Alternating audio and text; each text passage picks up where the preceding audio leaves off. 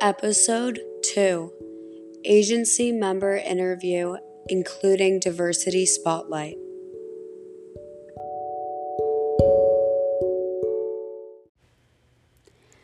Hello, I am here with Emmy and Jessica, my two amazing supervisors.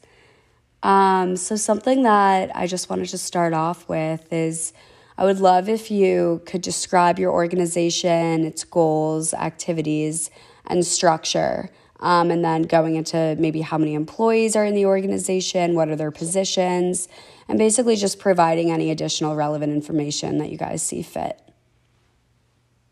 Yeah, so I'm Emmy. APNC is a 501c6 nonprofit, so it does make our structure a little bit different. We have two sides of the house because of that. We have our membership side, which is what the C6 part of nonprofit means. We are a membership organization. And then the other side of our house is all of our programmatic things, and most of these initiatives are funded by grants.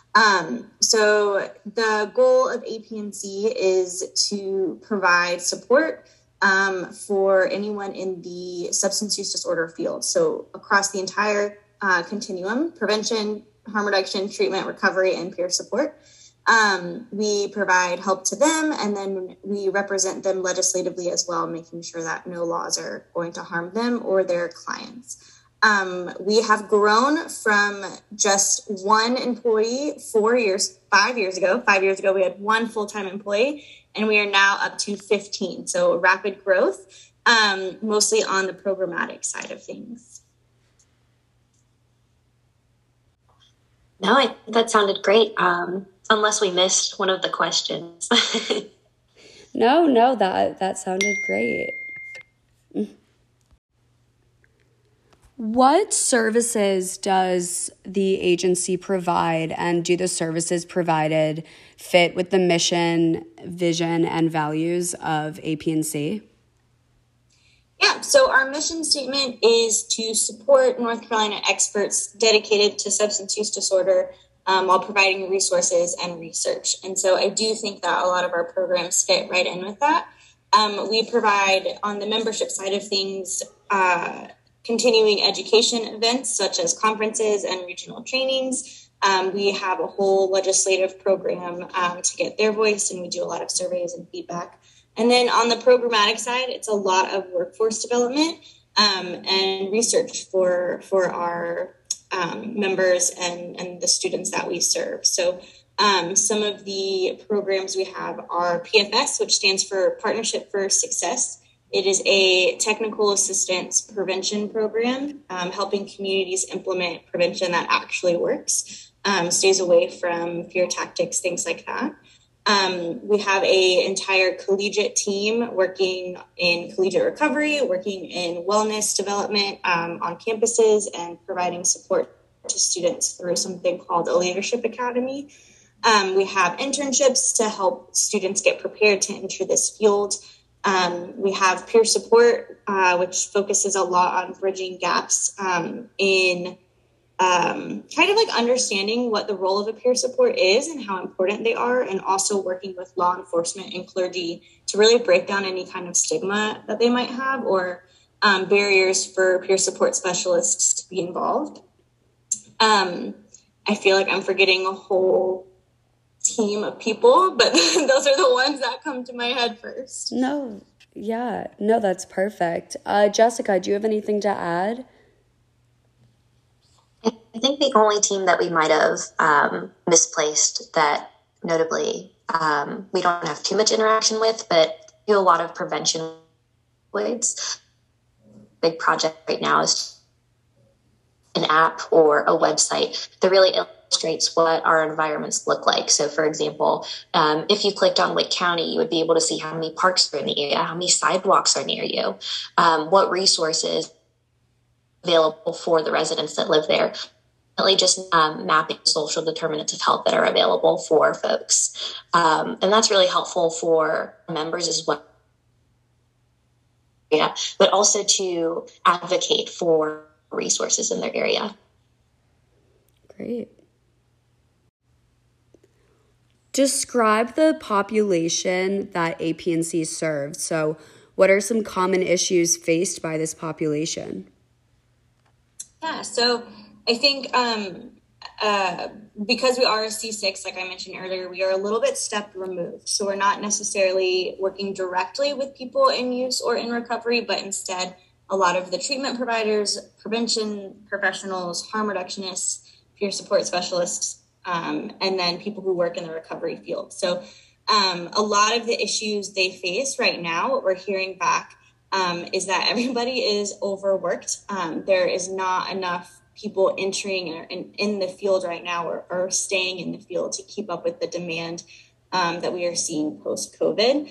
I think another big issue faced is funding. A lot of the funding streams kind of prevent collaboration because it has to be spent on prevention or it has to be spent on treatment, and it makes working together a little bit more difficult than people in the field would like.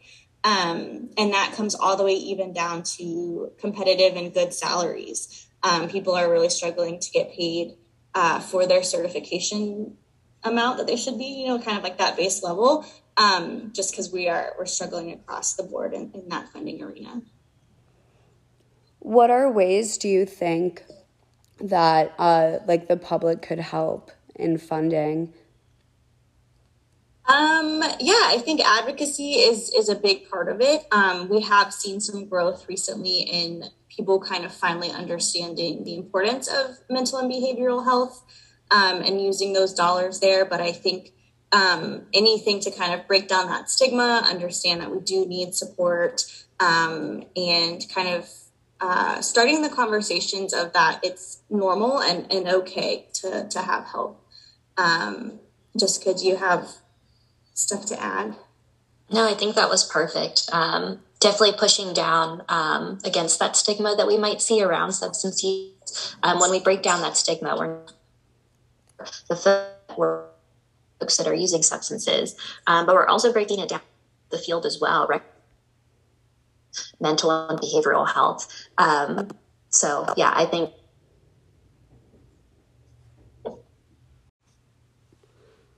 So I would love if you could discuss the strategies or interventions used at the agency. Yeah, of course. So since there's so many moving parts within our agency, there are a couple different strategies that our friends at different. I'll talk a bit more specifically about the higher ed section. So when it comes to us, we're in a unique position because we are so new. So we utilize the strategic prevention and recovery framework, which is the different strategies that we see out there when it comes to, I'll at least speak to social work because that's, I'm a social worker. So the first stage in that is assessment, and that's at kind of just assessing the environment working in, assessing where all of the communities that we're working with are in, and just seeing what's out there so that we make sure we're not replicating the work once we get to the following is. So moving forward from the assessment stage, that's when you really get into planning, actually taking actions on the plans that you've been working towards, and then evaluating and ensuring that the initiatives that you're doing are sustainable and culturally competent. So that's something that we use. It's been proven time and time again, not only in the substance use field, other sectors as well, to work. So that's kind of what we use, and it guides our work. Great. Emmy, do you have anything to add? No, I think she nailed it. We are definitely follow that for pretty much all of our programming, so across the continuum. Great. But when thinking about just evidence-based strategies in general, which do you think are the most valuable at APNC? Would you say maybe family therapy or group interventions or behavior therapy, or what are some evidence-based strategies that you guys use? Yeah, so I would say, again, because we are working with our members, those aren't necessary strategies, because we work more so in a community capacity rather than an individual or family capacity, which you see a lot of those interventions work. But I would say the ones that you listed are certainly great options for those that are working directly with clients. I know, again, coming from that social work background, I've used some of those interventions. They worked really well for my clients. And I just use them as well. Yeah, something that I don't know if you have I'm sorry. Yeah, no, just something that I've learned at Elon a lot is micro, kind of the micro field rather than the macro field. So working with APNC, I just thought I should say this, which is important, is honestly exposing myself to that macro area is something that I haven't really immersed myself in. So it's been great immersing myself in that because I've really been able to see, especially like cultural competency between, or honestly among all people. So it's been very interesting. Yeah. And I think another point on that is, when you learning in micro, you might find similarities in some of the interventions that we use as well. Because when you're working with clients, you are also kind of assessing where they're at. You are working with them to kind of figure out what quote unquote intervention would work best for them to help them deal with some of and moving forward from that. So you see a lot of similarities. They just have different names, but the same language. You just kind of have to think about it in the different levels and systems that we work in. Yeah, that systems thinking is vital when you get to the macro side of stuff. I would say, and a lot of the skills that you use in a micro type of situation, you're going to use in macro as well. Active listening, motivational interviewing, recapping the conversation, like all of those skills that you learn in micro will definitely apply as well. It's just using a little bit of different frameworks. So instead of like CBT or DBT, we're thinking about SPURF, like Jessica was talking about earlier, or we're thinking about the community engagement continuum and like things like that. And now we will move on to the diversity spotlight. So the first question is, what social issues affects marginalized clients? Yes, I'm speaking specifically like about addiction professionals. So for your answer for number one, I would say that like probably 70 to 80% of folks that work in this field are white cis females. And when I hear that kind of thing, I think, why don't we have more diverse, addiction professionals that truly represent the clients they serve? Because we can imagine that, the clients we serve are not mostly, white cis females. We serve a variety of folks. And when I hear that, I think of the barriers that folks face just trying to get into this field. I think about the expensive amount of schooling that they have to go through, which in itself, like colleges and universities were not made for, non-white, non-cis people. So the expensive schooling they have to go through on top of unpaid internships and volunteering. And then once they're in the field, they work in careers where they're overworked, underpaid, while expected to have gone to school for like their masters and doctorates. So all of it doesn't align. I just think the folks that are able to actually get into this field, like myself, hold a great amount of privilege being able to overcome all of those barriers that are set in front of them. They're able to navigate this financially and socially comfortably to feel comfortable in like a higher ed space that wasn't made for them. And that's kind of how I see a lot of the social issues that our clients or addiction professionals go through. So let me know if that makes sense. Now, I would love for you guys to discuss what efforts APNC is engaged to reduce a social problem for the marginalized group. Okay, and now for college students. So I think college students also face some pretty similar challenges, especially when it comes to navigating like the college environment, which again, like was not made for them.